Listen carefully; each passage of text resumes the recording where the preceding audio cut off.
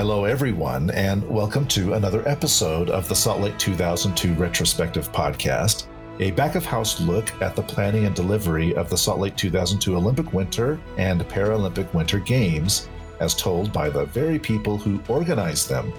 I'm Christian Napier, your host, and our next guest, Bev Carey, is a veteran of the Olympic movement and major events. I've had the pleasure of working with Bev on projects after Salt Lake. And Bev, you are joining from your car, and I think you're the first person that we've had on this podcast that's actually joined from their car. Yes. Hello, Christian. It's good to hear your voice. Thanks for having me. I am in my car at the moment. There's just a little bit of chaoticness in my house today, so I just felt like this was the easiest place to escape to at the moment.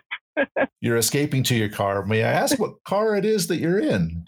Sure. Actually, I am in a little Volvo smallish size SUV. Don't ask me for technicalities about automobiles, but it's nice. All right. I won't ask for technicalities. I will say that my daughter has a Volvo sedan and absolutely loves it. You know, it's a great car. It's safe. It is. She gets good mileage, and that's very, very dependable. I think out of all the children, her car, the car that she has, is the most reliable and nicest car. Don't tell my other children that. I just confess that their cars weren't as nice as my daughter's, but that's what happens when you have a daughter. You spoil your daughters at the expense of your son. As you should do. As you should. All right. So you're in your car, but where is your car and where is home? Excellent question. I am in my car in my driveway in Atlanta, Georgia. So another Olympic city. Yes, another Olympic city that predates Salt Lake 2002. Correct. We'll get to all that in a moment, but Atlanta is your place of residence. And what are you doing in Atlanta? What are you working on these days? Excellent. So yes, Atlanta is my place of residence and also my home. So I was born here and raised here. And other than a few jaunts around the globe for Olympic work, this is where I call home. So what I'm doing now, well, we're obviously in the middle of a global pandemic. So as you can imagine, on the event side, things are a little bit quiet. So it's a little bit of engaging with clients about preparedness and resilience, planning for when we do reconvene and deliver events again. So a lot of just chit-chatting right now. But which has also left some time to work on my sort of side passion project, which is a project called Live Alive. And that's essentially a platform, an online platform, which is a network of peer-based accountability groups. So it is a curriculum, a series, and it's shaped mostly like a book club, except that we do away with the book and we focus on the individuals in the group and achieving sort of long-range goals in a step-by-step, bite-sized kind of action plan that takes us from what we call, sort of someday I will to this year I did. So it's been super fun to start, and we've been able to offer a virtual version of that during this time, which just we meet on Mondays and Fridays in groups of about 4, and we kind of use a formula and a framework to set intentions and kind of gain support and resources about navigating our weeks during the pandemic. Well, we'll get into Salt Lake in a moment, but I want to come back to this Live Alive idea. How did you come up with this idea? What was the impetus behind it? Well, it actually really for me kind of started when I was working on the London Games in 2012 and, loving organizing committee work, but also understanding that at some point you're probably at least for me, I really wanted to learn how to just keep a plant alive. That was, something that I hadn't been able to achieve moving city to city to city. And so it was kind of like, well, what's next? And also, there's this laundry list of things I'd like to do that I just simply don't make time for. So a sort of small group and I got together and we sort of piloted the idea, just sort of putting the oxygen mask on ourselves first and learning to do the things we wanted to do and realizing that sometimes our peer groups can see a path to what we want to do with far more clarity than we can ourselves. And so having our peers kind of come up with step-by-step action plans for us just felt really workable and valuable. And so that's really where the idea began. And then it sort of stuck with me. And in the last year or so, I, really took it up a notch and took it seriously and started to Live Alive. I love how I digress here a little bit, but I love how you say put the oxygen masks on yourselves first. Yeah. Someone who travels extensively is in a position to quote the safety Right. procedures That's right. when boarding aircraft and incorporate those into their daily lives. So kudos to you for incorporating and proving to everyone out there in the universe that you actually listen to the safety demonstrations. Thank you. Thank you. I can quote it by heart by now. So you got to take something away from it, as that's what I've taken away.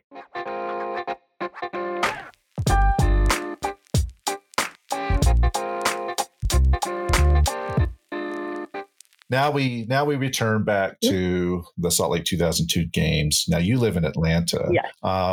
Did you work on the games in Atlanta before you started working on the games in Salt Lake, or were the Salt Lake games your first foray into the Olympic space? Ironically, I did not work on the games in '96 in Atlanta. I was here. I was a spectator. I loved absolutely every minute of it. I would have had no idea in 1996 that I would make a foray into working the games in Salt Lake or anywhere else. So that did not happen until a little bit later down the road. I had gone to school in Boston. I graduated Boston University and was working in advertising with Hill Holiday. So shout out to anyone in the 90s at Hill Holiday. And I was working on print advertising at the time for John Hancock, which was a top sponsor during the Sydney Games. So I created a lot of print advertising around Sydney. And knowingly, the games were in Salt Lake. I had obviously been in Atlanta and seen the big show there. And I had grown up in a sport and competing in very recreationally, but in figure skating, which if you have even a toe into figure skating, all things Olympic and Olympic Games. And so there had always been a curiosity about sort of how the logistics work and what all the back of house ins and outs are. And when I was competing, how they got us from one place to the next so seamlessly and smoothly. And it really always appealed to me. So when those two worlds sort of collided, and I was kind of seeing what was happening in Sydney, I just thought, Salt Lake, that's an interesting idea. But that was sort of it. But it was enough to lead me to just sort of check out, what the possibilities might be. And I happened upon, I wouldn't say Googling in those days. I don't think we were quite Googling yet, but I was doing something on the internet anyway and found a listing for an internship in figure skating. And, I just thought literally in my brain in that exact moment was like, why not? Why not? Let's just click on it. So I did, put in my information, closed it down, didn't think about it again, happily living my life in Boston. And I remember I was walking through the Boston Garden. It was a beautiful day and my phone rang.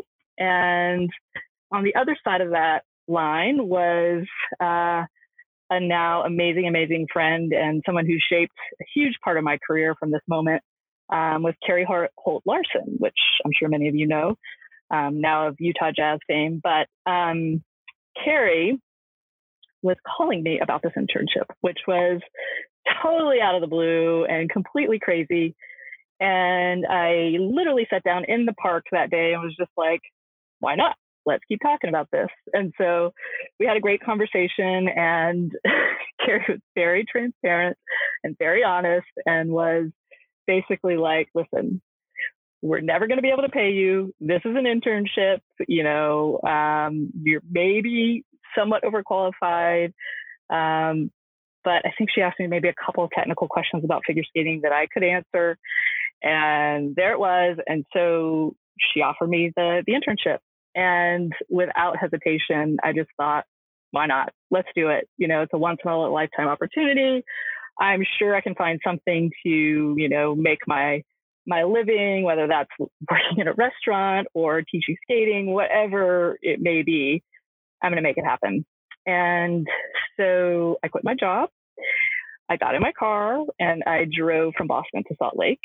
My lovely mother, I'm sure she thought I was absolutely losing my brain, flew out, met me, and I found an apartment. I got myself somewhat established, and I just said, I am going to throw myself into this. Whatever they need, I'm going to do. I will pick up trash. I will run circles. I'm just going to make it so that they absolutely cannot get rid of me. And that was the mission that I set out to do.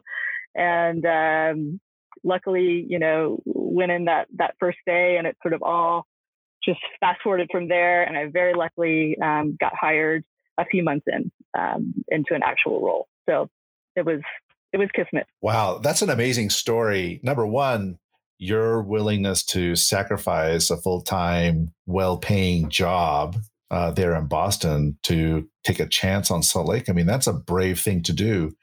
Man, I would have struggled with that decision, but you said you made it right away. How did you know that that was the right thing to do?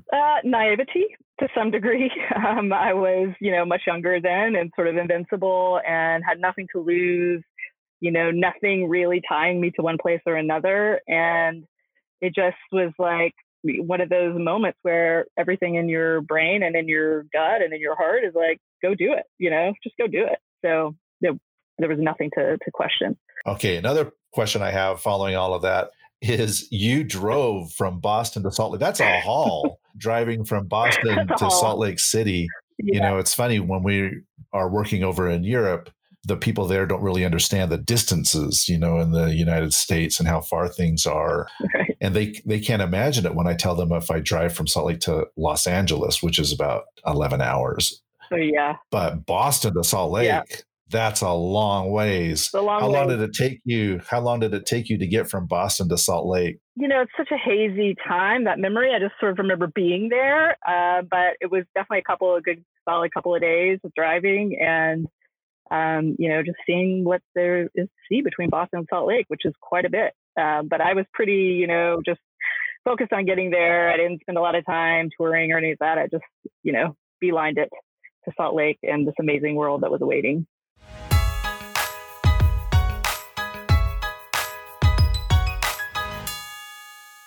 And my next question for you is, what was the timing? When was it that you actually arrived in Salt Lake City and started working for the organizing committee? So I started in the fall of 2000. So just before, not really just before, but several months before the Four Continents figure skating event, which was the test event at the Delta Center. So it was about October, I think. Okay. So you ended up working for the organizing committee for about 1.5 years then. Correct. Yep. And you mentioned that you started as an intern, but then you were able to move into a permanent role after a few months. What was that role that you moved into eventually? So I bounced around a little bit. I did a series of the test events. So I did the Four Continents event. I did the short track test event, which is a pretty funny story and how I got there, which I can share with you in a minute. And then I did the curling test event as well. And then shortly after that, the sort of great powers that be in the figure skating and short track venue team, so Cecilia Paglia, who's massive hero for me, decided that they really needed some support at the training venue. And so since there would be, 2 sports hosted in that venue, figure skating and short track, speed skating, that they would benefit from having someone manage that venue. So I became the training venue manager for figure skating and short track speed skating. What was your role during the actual games? Were you managing the training venue during games time, or were you in a different venue? I was managing the training venue during games time. So I worked kind of in a dual role as part of the sport team and the venue management team. So a little bit of time at the Delta Center, but primarily I was at the training venue and running that venue for both of those sports. Give us a perspective of a person who manages a training venue. You're not at the competition, and some might think, oh, well, I'd rather be the manager at the competition venue than at the training venue. What was the psychology like of working and managing the training venue as opposed to the actual competition venue? Sure. It was the best training I could have gotten. I will tell you that, as somebody coming in at sort of the junior level for major events like that, there's no better way to understand how a venue works. That venue had a lot of attention on it because, there were 2 sort of, for lack of a better word, popular sports within that venue in high demand. It also so happened to be that we were just at the beginning, or not knowing that we were walking into a major judging scandal in the sport of figure skating. And so a lot of attention was focused on the training venue because there was a little bit more access to some of the athletes. I mean, we really worked to make the training venue a home away from home for those athletes, a safe haven. And, we started out with really focusing on the sport part of all the operations. But we ended up, by the end of that event, by the end of those games, we had TV in there. We had, a full mix zone, press, media. So, it really was like a mini competition venue in many ways. And it gave me such an amazing opportunity to learn all those components in almost a safe way. Earlier in our interview, you mentioned a couple of names of people that you considered heroes or mentors. Just last week, we interviewed Katie Clifford, and she had a nice couple of words there to say about you, and that the sport team, had become extremely close, and there were friendships that were built then that last until this day. Tell us about some of the people that you worked with that you found particularly interesting or inspiring or hilarious or super helpful throughout your journey there in Salt Lake City. Absolutely. No question. I mean, we became a family and we remain a family. So for sure, Katie Clifford, I mean, I don't think I could survive a day without knowing she was, in my court and on my side. Lori Morency-Kuhn, our fearless leader, Heather Linhart-Zhang, like I mentioned, Cecilia Paglia, Leanne Bingham, Trina Martinez. I mean, all of these people, Scott Marshall, that we worked with, so closely on a daily basis. And we were really just in the trenches together. And, we've stayed that way. And those are the people that I reach back to sideways, in front of, whatever it is, many, many times over. There are memories that we have. There are sounds we can make probably and just, delve into hours of laughter, and we've sort of seen each other through a lot of things. So that was sort of the beginning of many years of amazing friendship. Wow. I think that's true for most of the people that worked in the Salt Lake Organizing Committee.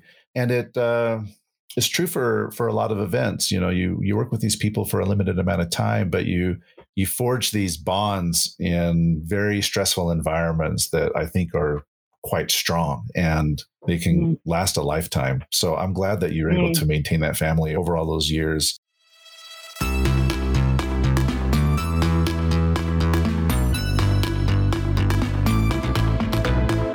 Now, ahead of time, I asked you to come up with a few stories, dig into those memory banks and pull some things out. What were some of the stories that you found that were, as you look back on those games, you think, oh man, that was amazing, or no, man, that was so funny that this happened. It was just totally hilarious. Give us a few of the stories that are memorable to you, Bev. Sure. So I have a couple. I'll sort of do them in a series, I guess. But the first one was literally on my first day.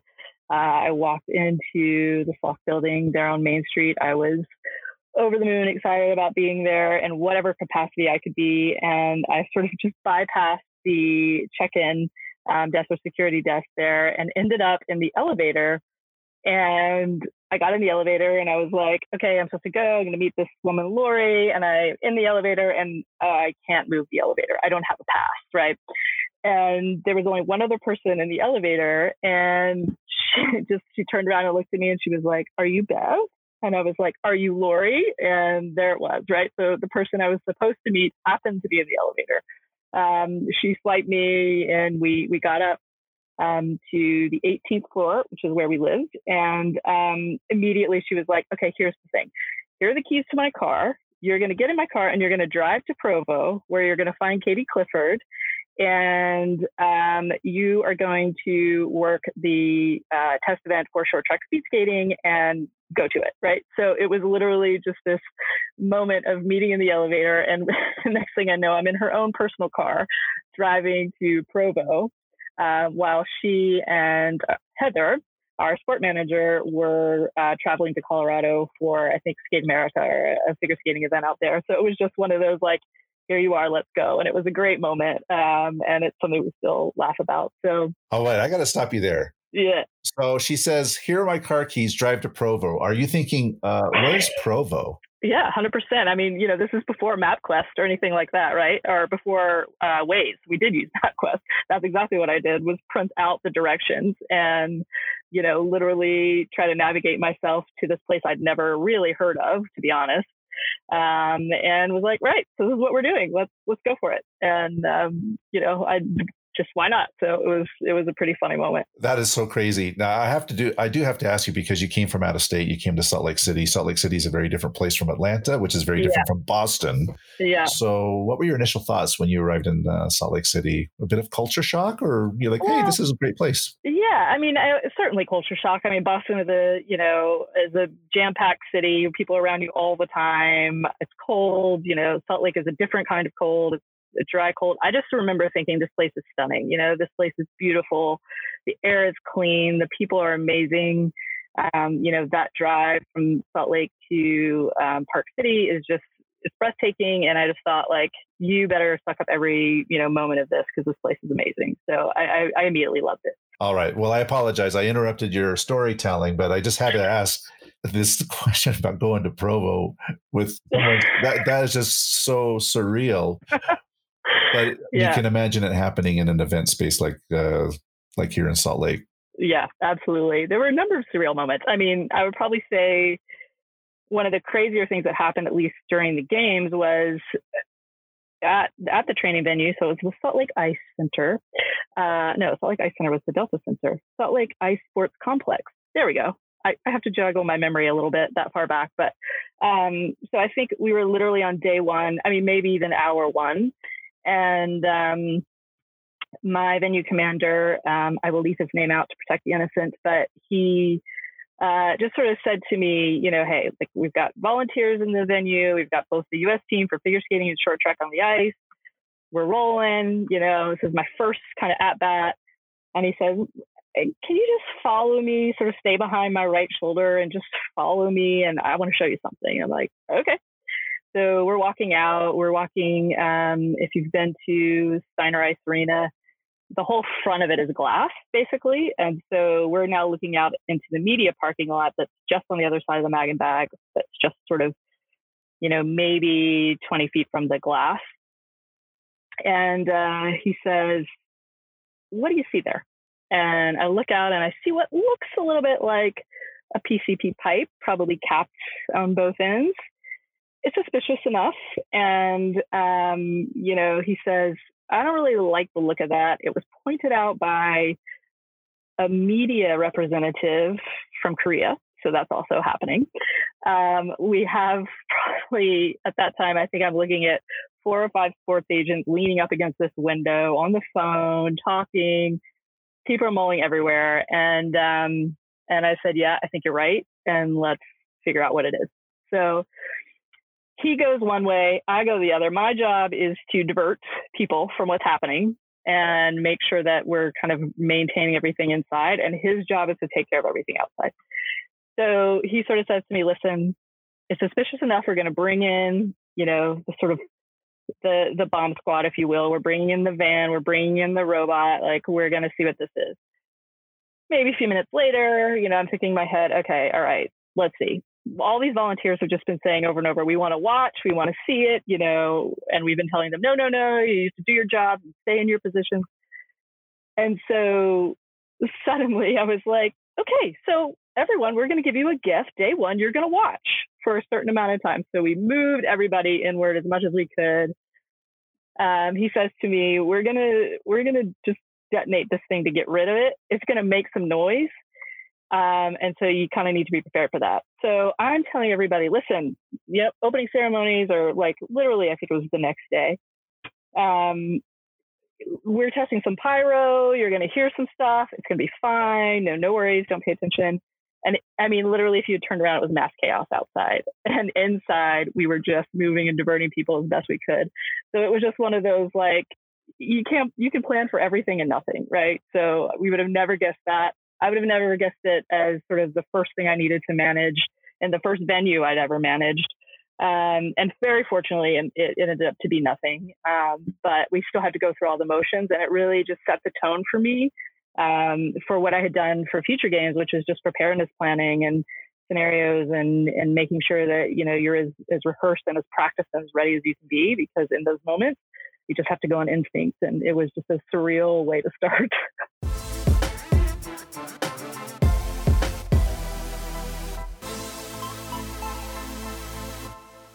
Wow, that is a crazy story. So did you ever think to yourself, I don't remember this being in the job description when I was hired into this position. Nobody said anything about having to diffuse a difficult crisis situation with a potential explosive device outside. That is crazy. Yeah, it was definitely not what I had expected. And it was also something that I sort of didn't realize was happening or that I was dealing with until it was completely done, you know? So it was just one of those like action, action, action, and we'll think about this later. And so it proved to be totally fine, but it made a really great story. And everyone was fooled. They all thought it was part of the Everyone was fooled. ceremonies. Everyone was fooled. Yep. Nobody knew. I mean, a very few number of our security team and our operations manager that was there, and that's about it. So yeah, everybody did a great job. Wow, a crazy story. Thank you so much for sharing that story. What other stories do you have? Well, I'd say probably more of a on the feel good side of things. Was at the same venue. So same venue commander. We were walking around doing a walkthrough one day, and this is like maybe a couple of days before the opening ceremony. And we were meant to be an evacuation point for the opening ceremonies, which meant we needed to be staffed up on the venue that night. And so as we're walking around, I noticed this stairwell that goes up the side of the building and what seemingly ends on the roof. And so I just mentioned to him, I'm like, where does that go? And he looks at me and kind of gives me a smirk. And he's like, nowhere you need to know. And I was like, well, where does that go? And he's like, yeah, it goes to the roof. And I said, uh-huh. And so what if, we needed a couple of people to be up on that roof, maybe during the hours of the opening ceremony. I mean, we're right there at Rice Eccles, we're in prime view of fireworks. And he looked at me and he said, do you have any idea the number of, Secret Service that will be looking for people making any sort of moves on top of roofs? Like, you've lost your mind.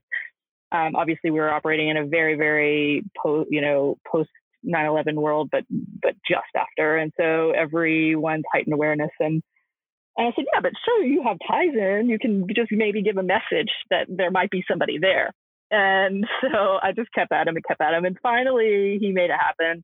And I recruited Lori and Katie, and I have no idea. They probably had 1,000 plans that they were going to do that night, but I was like, this is what's happening. You're coming. We got a pizza.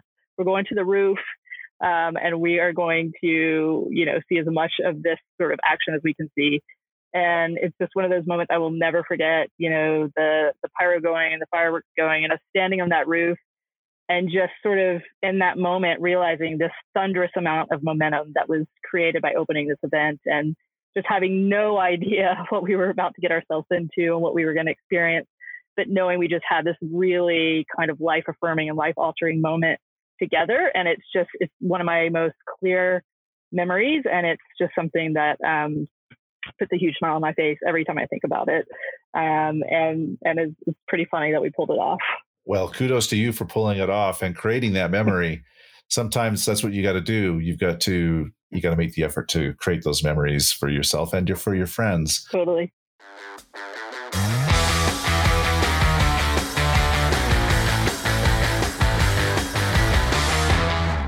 I've super enjoyed this conversation. It's been a lot of fun catching up with you. Before I get into my questions to end this interview, the Salt Lake 2002 games were the beginning of a journey in this space. Why don't you tell us a little bit about that journey and what the experience of Salt Lake gave to you in terms of the skills and experience that you've needed to continue your journey on in the event space? How did they set the foundation for you? And for you, what's the legacy of these games, both personally and professionally? That's a wonderful question. The foundation was really set, in all honesty, by the people that I worked with.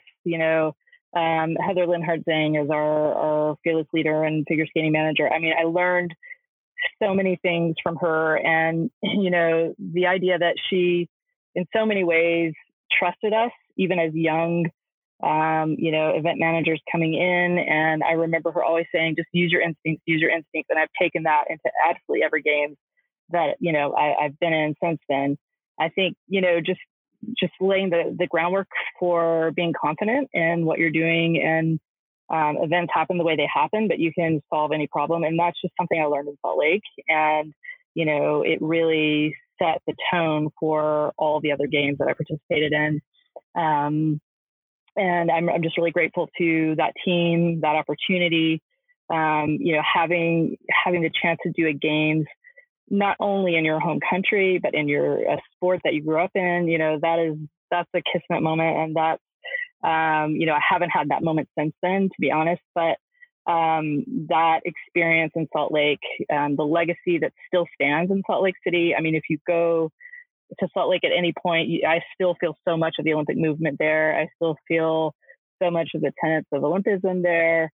And I think that has really, driven my motivation and desire to stay in the games and to, try and provide that legacy for other cities, and be a part of that in other places around the globe. So it really set the foundation for what I do, not only in the Olympic world, but in any, undertaking in any project that I work on. Well, it's been a pleasure speaking with you today. Before we let you go, we'll get to our assignments. Okay. The first assignment is all about music. So I'd like you to just think about a time. Maybe it was while you were driving in your car, or maybe it was during a competition that you attended, or whatever it was. Was there a particular song or songs that, if you hear them today, they immediately recall Salt Lake 2002 in your memory banks? Oh, yeah, 100%. So the first one I would say is Babylon by David Gray. So that song, every time I hear it, it is just me driving from, Salt Lake up to Park City, that sort of wood burning smell that you get when you're in Park City, the beauty of that drive, being surrounded by, friends, really all the time. There's always something amazing going on. And that song just embodies all of that. So every time I hear it, I'm driving up to Park City and something great's about to happen. So it's a big one. That's a great song. And I love the title because when people think of the word Babylon and they think of Salt Lake City, it's like those two places are diametrically opposed, right? Yeah, completely. Yes, absolutely. But it's not. It's perfect. It's it's kind of a chill song, sort of, but it's got enough power behind it. So yeah, that's a great one. I think it is a great one. We're going to add it to our Spotify playlist. So anybody who has Spotify can go on there, just search for a playlist, Salt Lake 2002 Retrospective. And all of the songs that everyone has nominated are on that playlist. So check that out.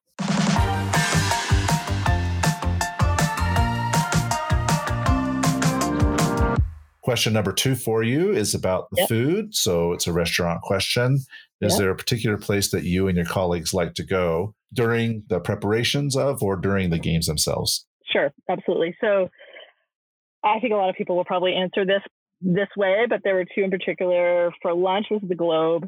I think it had a little bit of, for those kids of the 90s who watched 90210, it had a little bit of a Peach Pit After Dark vibe, because I think it was like a cafe during the day and then became sort of a bar at night, at least closer to the games, kind of trying to get in on that like, everyone's coming here, let's make this cool. So that's for sure one. The second one is Lazy Moon. I mean, you had to be at the Lazy Moon on a Friday. I think we ate and drank that place out quite a few times. But really, my favorite is actually a place that is not a professional establishment, but it was at the Palladio, which was a condo or apartment complex right in the middle of Salt Lake. And there was a around the world kind of progressive eating party. There is no better restaurant than that.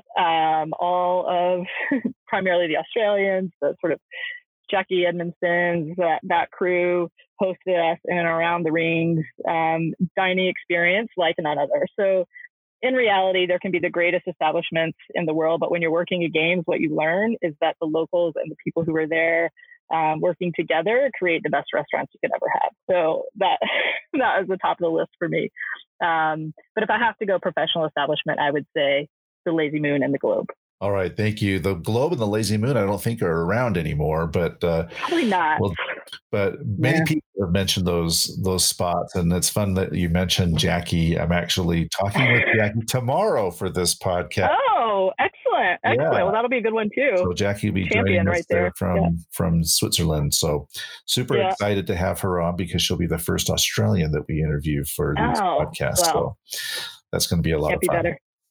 Okay, to wrap it up, what's your goosebump moment? Goosebump moment. Oh, God. I think I would have to say that we, at the end of the figure skating event, there was always an exhibition that's held. It was in the Delta Center.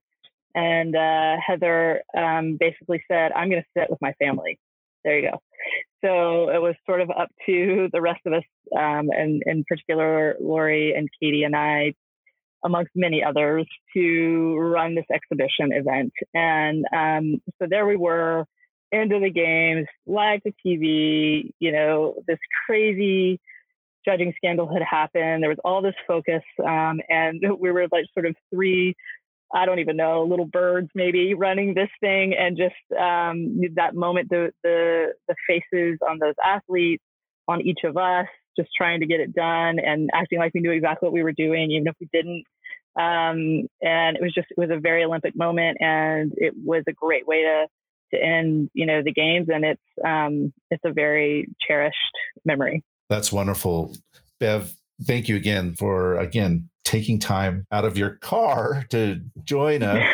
This has been a lot of fun walking down the cliched memory lane. Now, if people want to learn more about what you're doing, about Live Alive or the other interesting projects that you're working on, how best might they find out that information and connect with you? Sure, absolutely. You can always find me at livealiveseries.com. So that is our Live Alive website. As well, you can email me at bcarey@careycommunications.net. I'm on LinkedIn, Instagram, Twitter, all of those, pretty much at Bev Carey. So happy for anyone to find me in any of those places, and always looking for conversation and connection. So look forward to talking to people for sure. All right, Bev, I'm sure they'll be looking forward to speaking with you as well. Thank you again so much for joining. And listeners, please like and subscribe to our podcast. Thanks, Christian, so much.